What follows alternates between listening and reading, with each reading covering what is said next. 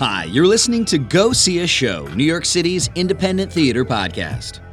A very quick episode this time, but only because I happen to only be able to catch Sanguine Theater Company's world premiere of Jessica on their opening night. So we made this conversation a short one so playwright Patrick Vermillion and director Emily Jackson could get back to the party. They were kind enough to pour me a glass of wine, though, and join me in the hallway outside of the IRT Theater for a conversation. Take a listen. It's exciting, right? All right, with that, I'm going to get us into this. Yeah. So Sure. I do like to have everyone's name with their voice on the mic. Yeah. So welcome to the podcast. I have the playwright of Jessica. Patrick Vermillion. And the director of Jessica. Emily Jackson. And are you Sanguine Yes, I'm Company? What's the word? I'm the acting artistic director of Awesome. Sanguine Theater Company. I've come in this past June, so this is my first full year. Cool. Yeah. So if this is a short podcast, it's because I'm here on opening night, and these folks deserve a drink. So we have drinks in hand, and we'll get through the interview pretty quick, but I want to talk about this really, really cool show. The show is Jessica, again, and how would you describe Jessica? Like, what is Jessica about? If you're, like, running into some cat on the street that's like, you make theater? I want to go see a show tonight. What am I going to see? What do you tell them Jessica is? It's a play about a robot. Is the shortest possible version I would use, but more it's about people using their impressions of their friend and trying to recreate them with artificial intelligence. Yeah, a guy's girlfriend goes missing, and he decides to recreate her. And then it's about the recreation of this person and what is a human. And this is a pretty common sci-fi trope, I think, and I don't feel like that's in any way that is No.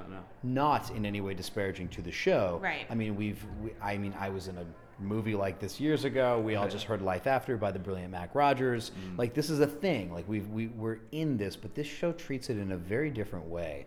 But for you, Patrick, like, why do this show? Where did it come from for you to put Jessica out into the world?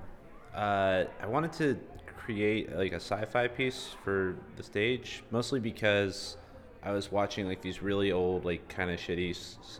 Can I curse? I'm sorry. Okay. My favorite question to get on the podcast. There is no FCC on the internet, thank God. I'm sorry. So, fuck the FCC. You can curse.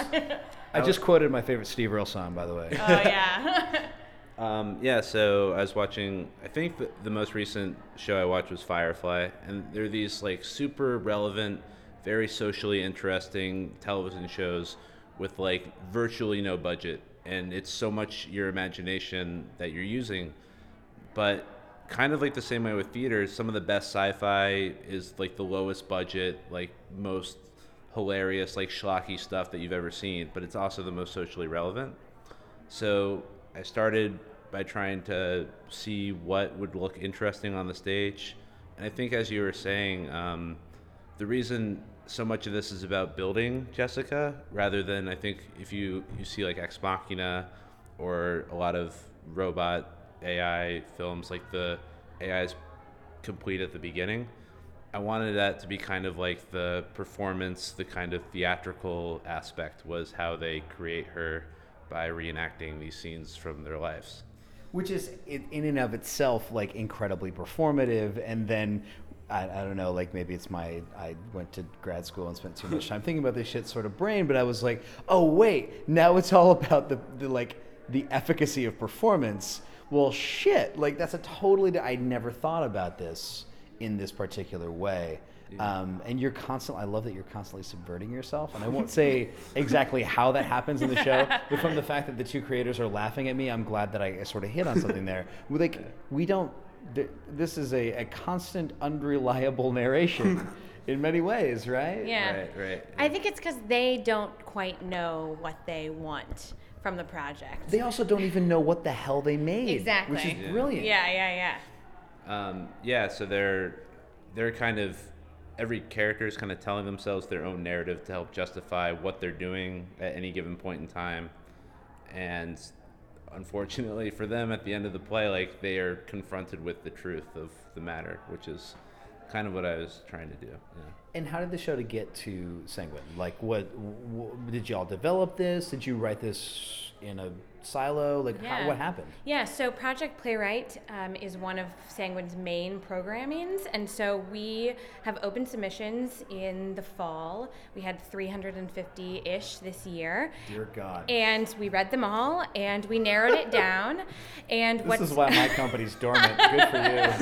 And what's awesome about Project Playwright is we pick, a panel of readers picks what Sanguine will do, is interested in, can really put their selves behind, and then we put excerpts up in front of an audience and we let the audience pick which play we fully produce.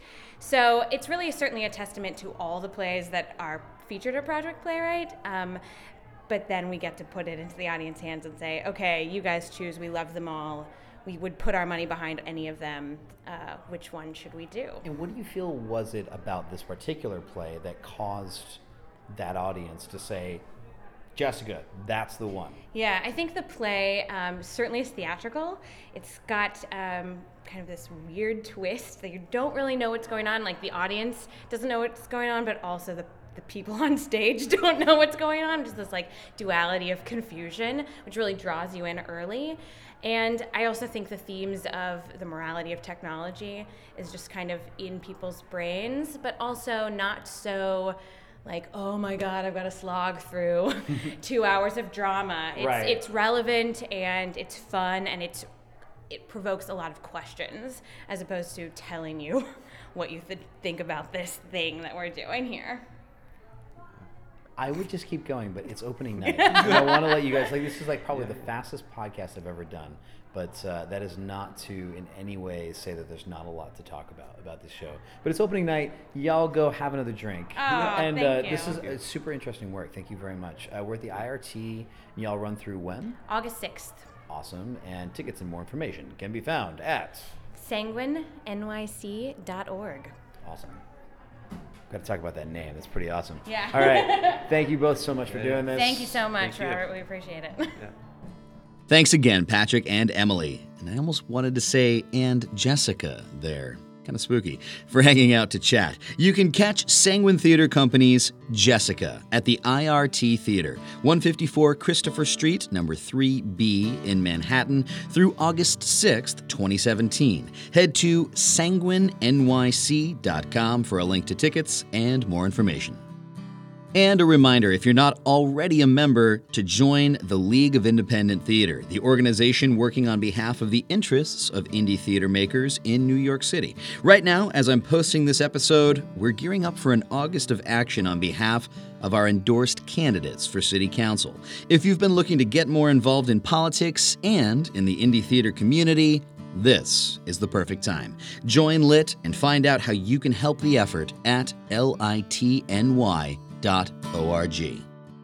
Thanks to you for listening into the podcast. If you dig it, please give it a like on Facebook, facebook.com/GoSeeAShow. Follow @GoSeeAShow on Twitter, and rate and or comment on the show's Apple Podcasts page. Until next time, go see a show. Sanguine relates to blood. Blood, right? but also cheerfulness. Which makes sense.